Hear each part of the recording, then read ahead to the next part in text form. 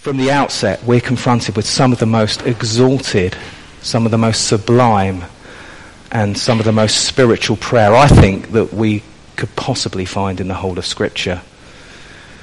This section in Ephesians is truly, as one writer comments, a mountain peak of a Scripture. And I think we're going to have to scale some spiritual heights this evening to get a sense of what Paul's saying and really get that deep, deep into our hearts. As I was preparing this, I couldn't help feeling a real sense of inadequacy and almost inferiority as I kind of compared my own prayer life to that of Paul's. You can't help to feel some inadequacy, and it's just so soaring, it's so majestic. Yet the Bible's full of examples of godly men and women praying. And I don't think those examples are there to discourage us. And as I meditated on this word, as I chewed over it, as I prepared this sermon, actually it really spurred me on in my prayer life, and I found it a great encouragement. And my hope is that this evening that we would see Christ afresh this evening, and this would be an encouragement to us. Just by way of context, just to remind ourselves, the church in Ephesus was in the midst of a godless city. They were surrounded by idolatry. They had emperor worship. They had the worship of the cult of Diana and Artemis.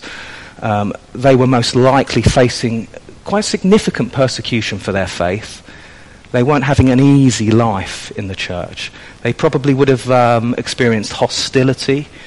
There is likely to have been material hardship, and they knew what it was like to suffer for Christ. So this isn't a church that was in the midst of a nice Christian culture. Things were difficult for the church in Ephesus. Yet in this prayer, we're able to see how Paul prays for a beleaguered and persecuted church. And we're able to get a sense of what his priorities are for them. Now, there are likely to have been many practical and physical needs for the church in Ephesus. But you notice that Paul's dominating concern, his primary concern, is for their spiritual well-being. Now, I don't think Paul doesn't care about their practical and material needs. Of course, we know he does. But it's interesting that in those conditions, primarily Paul is always concerned for the spiritual well-being of his people. And when you read this, you can't help thinking, well, Paul's prayer, it's so deeply pastoral. It's like his heart's brimming over with love for his people and for God. There's something very affectionate in Paul's prayers. Paul's not an ivory tower or armchair theologian. You can't imagine him in some seminary in a kind of leather-dimpled chair with his library behind him so much. He's not peddling cold, arid theology. He's in prison. This is a man that's suffering. He's in prison for the sake of Christ. And we get a sense of this intimate and passionate and love for God and this church. And it's so palpable. And I think these passages, perhaps they're telling us how we can pray and getting us to think a little bit about what our concern should be for one another and for ourselves. So what I'd like to do is really, if you would just rivet your eyes on the text, it lends itself very nicely to a sermon in a sense, because you've got the points as you go through them. And I'm going to work through all the points there. I'm going to start with verses 14 to 15 with Paul's. I've just simply headed this Paul's praying. Paul's praying. He starts with, for this reason. Now, it's possible that Paul is picking up the train of thought that was interrupted. If you go to the beginning of chapter 3, verse 1, you notice he said, for this reason, then. And he seems to go off on a tangent and returns in verse 14. So if that's the case, the reason he's referring to is the astounding work of God in uniting the Jews and Gentiles in Christ through the cross. He's creating one new man and reconciling them both to God, killing the hostility, and through Christ they now have access in one spirit to the Father. They are members of the household of God, and they're being built together into a dwelling place for God by the Spirit. Now, it's also possible that he's referring to the more immediate context. If you look at 3 and then you look at verses 7 to 13, he's reflecting on his calling as an apostle. He's been set apart as an apostle for the Gentiles, And he's proclaiming these unsearchable riches of Christ. He speaks of this eternal and cosmic scope of God's redemptive purposes in Christ, in whom they now have boldness, they have access, and they have confidence through faith. And he's saying to them, therefore, you're not to lose heart because I'm suffering in prison as an apostle. Now, it's possible that he's saying because of this responsibility, because of this privilege, this weightiness of my apostleship, I'm praying.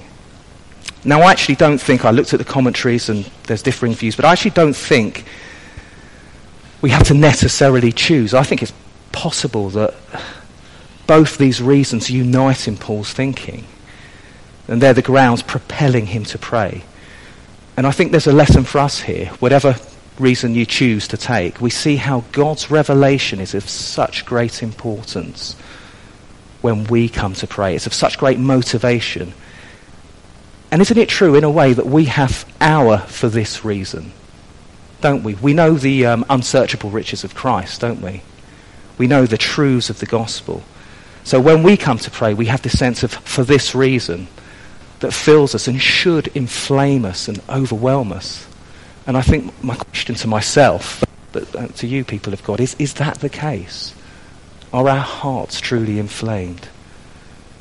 Are we captured by the great truths of the gospel, leading and propelling us to pray like Paul? I was also considering if Paul's praying as a result of his apostleship. Do we pray fervently before we embark on any kind of ministry, whatever that is? We dare not pray before we embark on ministry, regardless of what that is.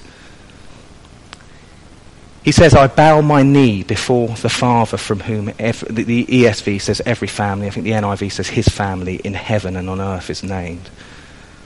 Paul goes on to show his reverence and submission to God through his posture of bowing his knee. Now, I don't think this is a specific a prescription for us to bow our knee every time I pray, but I think there is something in this about the importance of our posture. What we do with our bodies isn't inconsequential in the kingdom of God. And I think when we come to pray, there are appropriate times where we may feel we need to just get on our knees, you know, in the quiet of our rooms, and sometimes posture can help. I think this also, on a deeper level, shows Paul's absolute reverence, submission, humility, and his earnestness. Now, according to the commentators, the Jews would have stood when they were praying. And if you recall, the Pharisee and the tax collector in the temple standing, and I'm not sure if they exclusively stood, but apparently that was quite normative for the Jews. And to be on one's knees was a show of real, exceptional earnestness and humility. So I think we really get that from this text here. So I'm not saying for 1 minute posture is the most important thing. We need to give undue attention to that. But I'm saying it still has some importance. But obviously it's the frame of our hearts that's the most significant thing. But when we look at this text, we do think of Philippians 2, don't we? And we think that there'll be one day where before the name of Jesus, every knee should bow in heaven and on earth and under the earth, and every tongue confess that Jesus is Lord, to the glory of God the Father. Now he comes before the Father, and we come before the Father, our Father. And we have a Father because we're like children, aren't we? We're dependent, aren't we? We're weak, we're needy.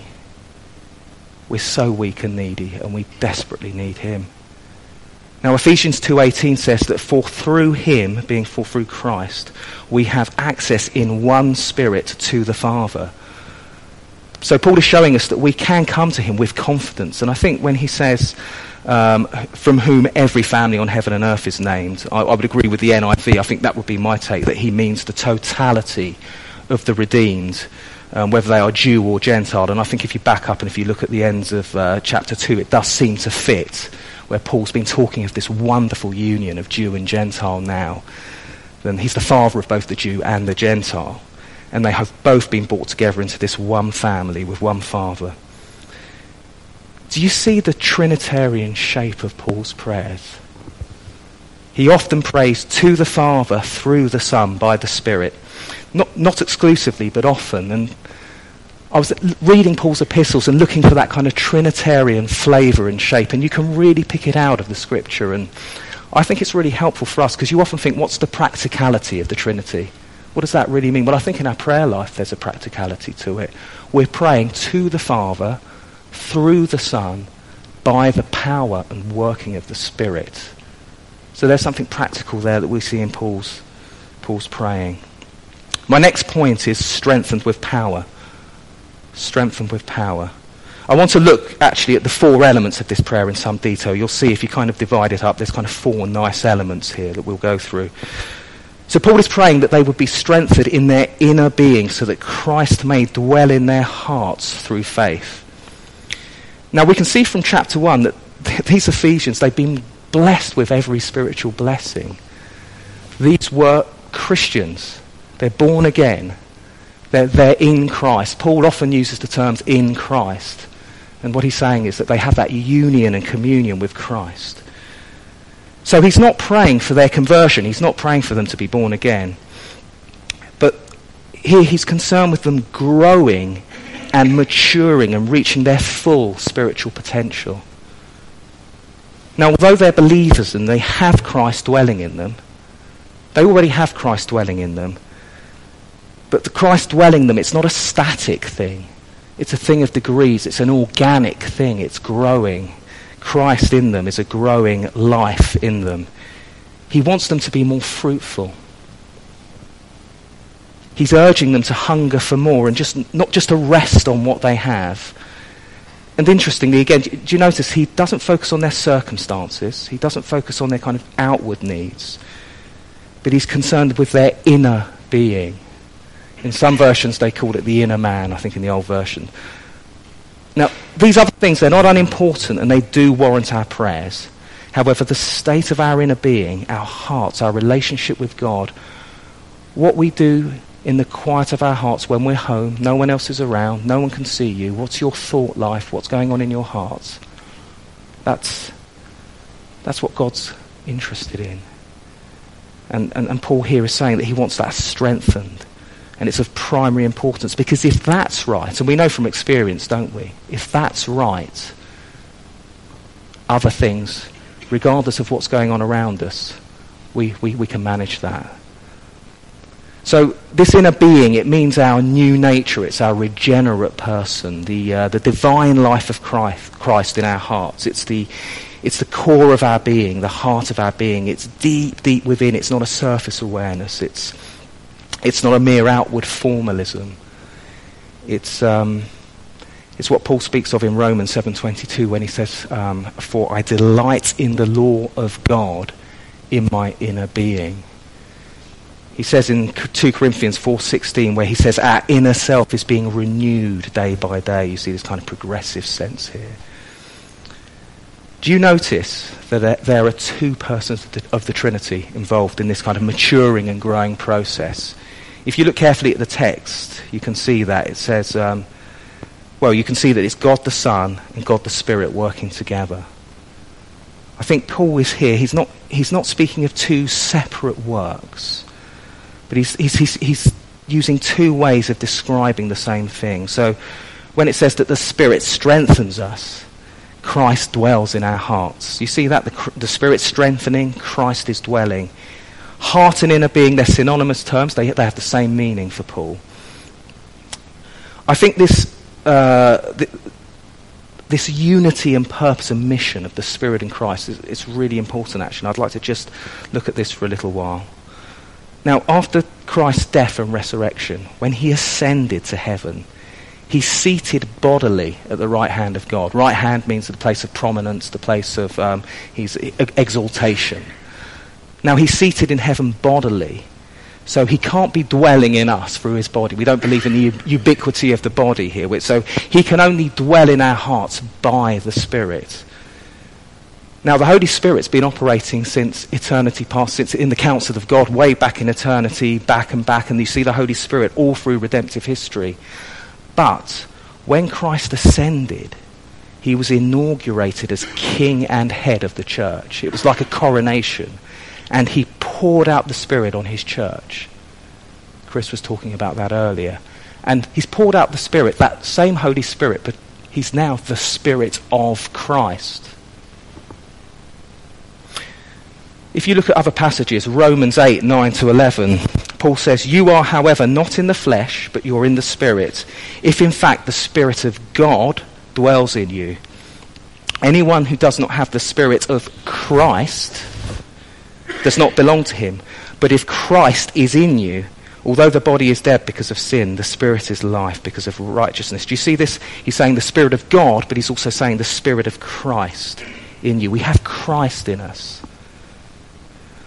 John 14, 17, Jesus says, "The Spirit of truth dwells with you and will be in you." Then in verse 18, he says, "I will come to you." And in verse 20, he says, "In that day you will know that I am in my and you in me, and I in you." So we have this lovely doctrine of Christ in us.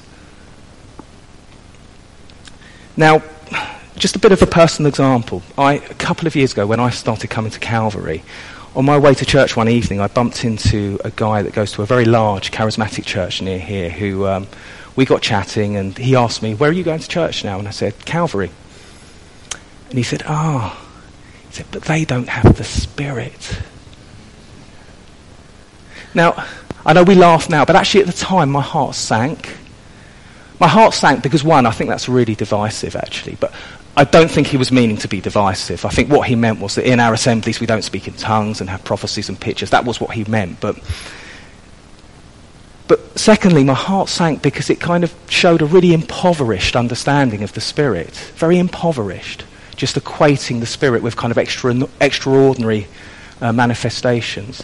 But when we grasp that this is the Spirit of Christ who is in us, it just transforms things. See, we need to be careful with the Trinity, that we're not just kind of chopping up the persons of the Trinity. Christ and the Holy Spirit, they work in perfect unity. We see that in the Scripture, don't we? This is an example that's so well used, so forgive me, many of you have probably heard this if you've heard a lot of sermons, but I think it's well used because it's good. It's often the way. J.I. Packer, in his book, is Keeping in Step with the Spirit.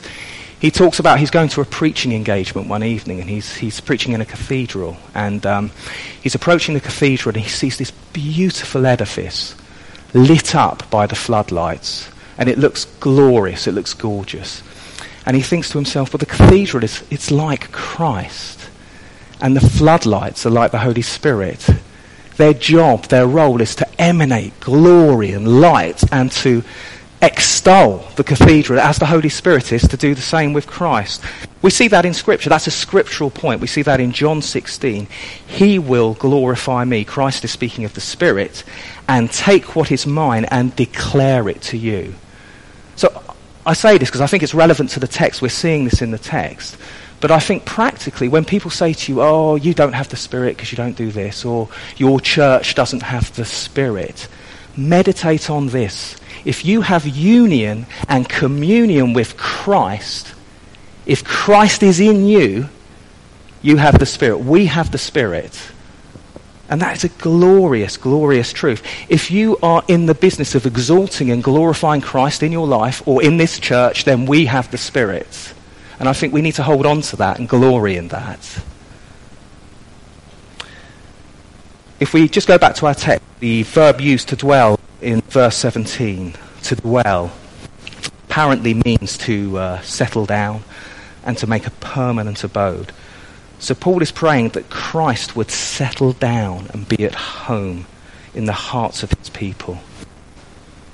He wants their whole being to be filled and to be flooded with an awareness of Christ in them. Again, going back to John 14, it says, if anyone loves me, Christ says, if anyone loves me, he will keep my word and my Father will love him. That's 14:23 if you're looking. And we will come to him and we will make our home with him. You know, the sense of dwelling and home. It's a lovely picture, isn't it? So just ponder that. Christ is making his home in you.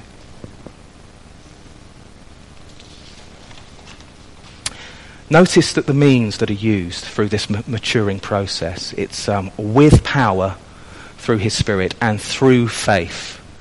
that these Christians, that they'll be strengthened and they'll be able to mature. Don't we need this spiritual power? We need it to reach deep into our hearts and transform us. And as we are more dependent and trusting in him, we think of faith resting our weight on him, we will grow stronger. Faith's an interesting grace in one sense. There's something passive about faith, isn't there? It's the open hand that just receives. But yes, as Chris was preaching this morning, there's an active kind of reflex of faith where we do. Now, I don't know about you, but I really struggle to pray and have communion with God. I think that can be a battle in my Christian life. I desperately need the Spirit. That his power to invigorate me, to change me, to enable me. I think a takeaway from this section, this whole sense of being maturing and built up in the Spirit, are we praying for one another's spiritual growth? And maturity, as well as the physical and practical needs. And we absolutely must be praying for physical and practical needs. Don't misunderstand me, but we mustn't stop there. I think Paul would have us to go beyond that and to be very, very interested in our growth spiritually. Now, what's the evidence of us being strengthened through power? We see it in the next verses, rooted, and in the ESV it says grounded. So I've headed this next section, rooted and grounded. Now here we see the preeminence of love is before us. I think this is love to God, but I also think it's love for neighbour as well. Paul uses mixed metaphors. He uses the metaphor rooted. It's an agricultural or botanical metaphor, and grounded is an architectural metaphor. Rooted brings to mind the image of a Christian being like a vine or a tree where the roots sink deep, deep down into the fertile and rich soil of Christ's love.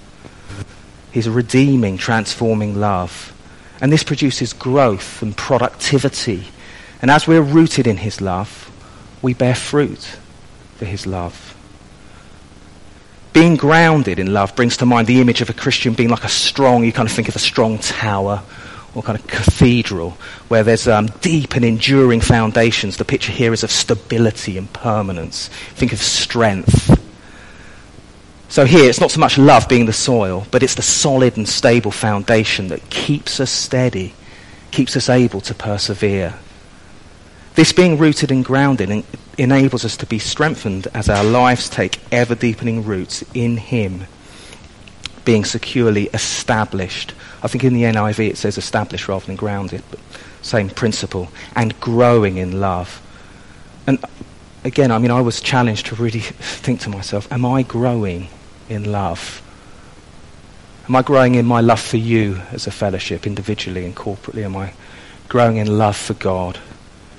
Do we truly love one another? It's not always easy, is it? There's people in the fellowship that we might naturally gravitate towards and love more easily, but that's not always the case. Do we love our enemies? Has Christ called us to love our enemies? Thinking about that and deeply challenged by that. What about those outside the church that despise our faith and hate everything we stand for? We're called to love them. One writer says, the presence of love in our lives evidences the reality of our Christian profession. So no love. There's no such thing as a loveless Christian. It's just an oxymoron, meaning it doesn't make sense. Do you notice as well, he says, and you can easily skip over this, he says, with all the saints. Paul has a very, very high, exalted view of the church. He's not so interested in an individualistic kind of isolated, me in my corner, you in your corner kind of Christianity. He's concerned about us as a body. Well, my next heading is breadth, length, height, and depth. Paul is now reaching new heights, and we're faced here with almost the kind of indescribable, so sublime and exalted. It's really, we're nearing a kind of climax in this prayer. This prayer feels quite climactic, aiming towards the fullness. But here we really get to that Paul's desire for the Ephesians is to experience the love of Christ, which surpasses knowledge. And he's praying that the church would comprehend the breadth and length and height and depth of Christ's love. Now, apparently, when Paul says surpassing knowledge, he doesn't mean it doesn't start with knowledge. Now, if you read this, you might think, oh, let's jettison knowledge. We're not interested in knowledge. It surpasses knowledge. But to know the love of Christ starts with knowledge. Now, Paul himself, he had knowledge, didn't he? If you read the beginning of Ephesians, there's rich, deep knowledge of the things of the gospel and the mystery of the gospel. But knowledge of this love goes way beyond what we can fathom. It's not a kind of knowledge, a kind of human wisdom or a knowledge that we can kind of deduce or kind of work out. It leads to a deep experiential love and knowledge. Now, we can only know this love in its fullest sense through the working of the Spirit in us. Now, when he says to comprehend, he means to have a firm mental grasp. It's not just an emotional response. So do we read the Word? Do we meditate on the Word? Are we thinking and reflecting upon God's Word between Sunday and Sunday? I think there's something here about us needing to be steeped in his Word. You see here both the importance of the life of the mind on one hand. Paul's very interested in the life of the mind. But then on the other hand, he's also very interested in the life of experience and emotion. Now, if we have one, if we just have the life of the mind, we have a kind of cold, arid, dry orthodoxy. We can tick all the boxes in terms of our orthodoxy, but there's no real power there. There's no real power there. It's not really reaching the heart. Then if we have another one, if it's just all feeling and emotion, we have a blind emotionalism. It's kind of tossed on the waves of every kind of novel doctrine that comes in. And so it's important as Christians that we're really holding in mind both the life of the mind, but that the life of the mind should inflame the emotions. There should be a sense of what's going in here should reach down there. And I know that's not always the case. I know from my own experience. But we should at least be desiring that. I think we should desire that. He talks about this three-dimensional measurement of Christ's love. And it's so stupendous and overwhelming. It's such a wonderful, wonderful picture.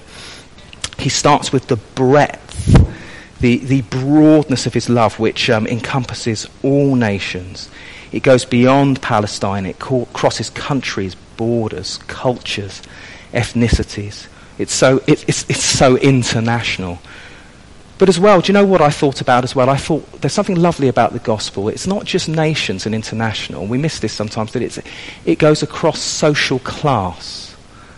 What I love about the church, you can come into church and there can be someone who's from a very working class background, uneducated, hasn't been to university, and you could be with someone who's a doctor, or you could be the Queen, but they all need the gospel.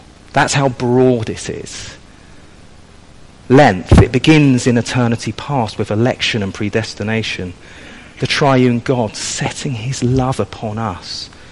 You know, Chris was saying earlier and Ben a few weeks ago about being chosen in Christ. We were in Christ in eternity past. Get your head around that. It then goes all the way to an eternal future, every point in history as the world was formed and made. God's never-ending, everlasting love for us. Our feeble minds, we just can't comprehend it. We think of the height. Those believers in Ephesus, they were in Ephesus, but they were in heavenly places. And we're in Brighton. Most of us, our postcode will be BN2 or BN3. But we have two postcodes, don't we? The other one's union with Christ. Union with Christ. Depth. It begins with Christ's condescension. Being born in a stable. Being poor, hunted refugee, a man of sorrows. Emptying himself, being despised and reviled, in agony at Gethsemane, being abandoned and being obedient to the point of death on a cruel cross. Reckoned a sinner, cursed, forsaken. His love reaches the depths of loving us while we were dead in our sins and trespasses, as John was saying the other week. His love reaches down to the depths of well, no, don't think of it now, but your vilest, most shameful, despicable, secret sin, that if any of us were to find out, you'd be absolutely devastated. That's how deep, deep, deep down Christ's love goes. That's remarkable. When I was preparing, I came across this. This must be a well-liked, and I think it's a very nice illustration. It came up. No one knows the source, but in some of the commentaries, it was after the Spanish Inquisition, Napoleon invaded Spain, and one of his soldiers came across a prisoner chained to the wall. Came across a skeleton, basically, of a skeletal figure that had been emaciated and obviously been starved and had been persecuted for his faith. On the wall, there was a cross etched out by stone, and on the top it said height. On the arms it said breadth, length, and depth at the bottom.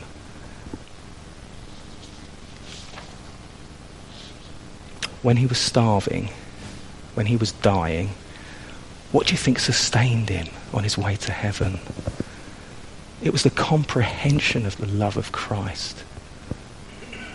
I think that's as practical as you can get in terms of illustrations. Next point is filled with the fullness of God.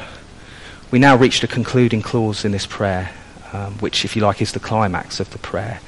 Now, I'm not entirely sure what Paul means here, if I'm honest, and actually a lot of the people I read weren't entirely sure. So I can't be dogmatic, but there are a couple of things that we can say about this, and I think it's important to look at this because he's speaking to ordinary Christians in Ephesus, so it's for us. He wants this for us. It's not some high class of Christian. I don't think he's praying that we would somehow become immersed or absorbed in God, or God would become part of us like a kind of pantheistic, or some religions kind of, we become deified, that we become gods. I don't think he means that. I don't think he means those qualities that God has. God has certain qualities. The theologians call them the incommunicable attributes of God, meaning they're things that cannot be communicated to us because we're finite creatures. Things like his infinity, he's eternal, he's unchangeable, he's all-powerful, he's all-seeing, all-knowing. We will always be creatures. Even in heaven, in eternity, we will be creatures. There will always be the creator-creature distinction. I think the closest thing he's getting to here, and I think this is as near as I can see that it is he means those qualities that theologians call the communicable attributes of God. So those qualities that God can communicate to us in some measure, something analogous that we have. For example, wisdom, love, faithfulness, compassion, mercy. They're all things that God has in the fullest sense, but we have something of that, something analogous to that. And I think what Paul's praying here is for this would govern and control our entire life, that we would just be kind of spilling over to absolute capacity with these graces or these attributes in our life, these virtues, for us to be as holy as we possibly can as saved sinners. That's a hugely ambitious thing that he's asking here, isn't it? It's everything that Christ has for us. And again, like I said earlier, and I think this comes out well in the NIV and not so well in the ESV, but it's not a one-off event. It's not a static reality. He fills us. So in one sense, we're filled, but then he increasingly fills us. So there's this sense of progression. It's in the NIV, I think it says it filled to the measure of all the fullness of God, so giving it that sense of progression. Later in Ephesians, there's something of this in Ephesians 4:13. He says, we are called to grow and to mature, to attain to the measure of the stature of Christ. And then he says in Ephesians 4:15, and we are to grow up every day into him who is the head. So I think that sense is there. Now we come to my last point, my last heading, and I've titled this just doxology. It's the Greek for praise. God is able. Phil prayed this morning as we closed our service. It's a lovely way to close our service. as he comes to the conclusion of his prayer, Paul cannot contain himself. He's almost bursting forth in praise and adoration. And it's interesting, when you read Paul's letters, you see this occasionally. I think it's in 1 or 2 Timothy. Suddenly there's this doxology, and you can it leaps off the page. It's just so palpable. It gives us a glimpse, doesn't it, of the passion and the wonder that Paul has in the gospel.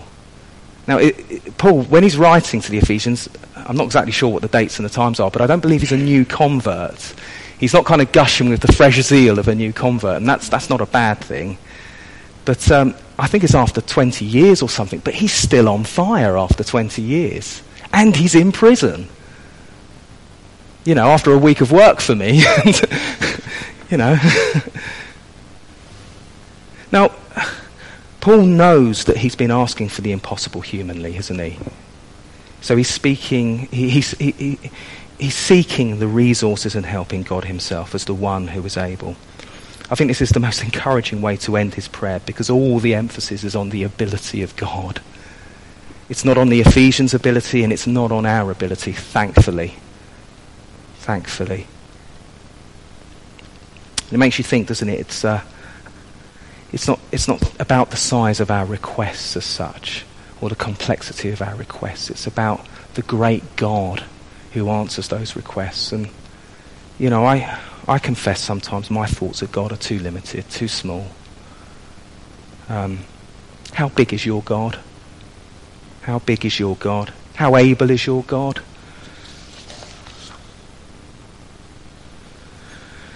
Paul often focuses on God's attributes, and earlier in Ephesians he spoke of God's manifold wisdom. Here Paul focuses on 3 attributes of God. He's thinking about his ability, so you think about his power. And I think as well, his abundant provision speaks much of God's goodness. Our God's a good God. And then he speaks of God's glory. Now Paul's stretching and heaping up superlative language to impress upon us God's inexpressible power. He's praising God who is able to answer any prayer that his people bring to him. Paul's prayer speaks much of the love of Christ, doesn't it? And we should glory in the doctrine of the love of God. 1 John says God is love. However, we need to be careful, because God is not just love. God is also power and all the other attributes. So it's a powerful love, if that makes sense. It's not, you see, if you had love with no power, it'd be impotent. God is able to do what we ask. He's not idle, he's not passive, he's not inactive. He delights to answer his children's prayers beyond all their asking. He's able to do abundantly more than we ask or think. Do you sometimes think, I don't know, it could be in a prayer meeting or even in your quiet time with God, you think of something, and then you kind of suppress it. You think, no, that's not realistic. That's not going to happen. There's something that comes up. You don't vocalise it in the meeting because you think, people are going to think I'm bonkers, or I'm just too unrealistic here. Well, I don't think Paul's like that. Now, obviously, there are unrealistic prayers and silly prayers, obviously, but you know what I mean.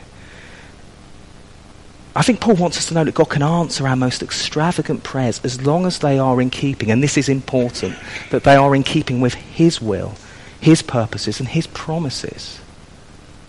That's important. So extravagant within the confines of his will, his promises, his purposes. What's astounding is Paul, he goes on to talk about this work of power.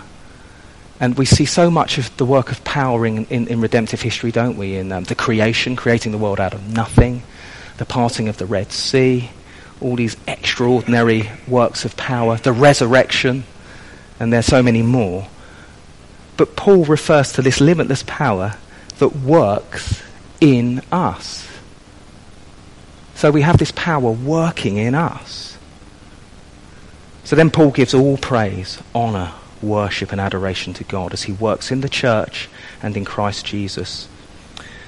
Glory here, glory in the Old Testament, the word I think kavod, it means weightiness, it means significance, it means heavy. Kavod. The word in the New Testament, doxa, it's more of a sense of significance and worthiness. But I think here you've kind of got the both. There's a weightiness, there's a heaviness to God. He's not trivial. He's not lightweight. So where do we find this glory of God primarily? We should find it here in the church. As one writer says, it is when God is most glorified that his people are most satisfied. We live in a culture that's so interested in satisfaction, aren't we, and fulfillment. And it's when God is most glorified that his people are most satisfied.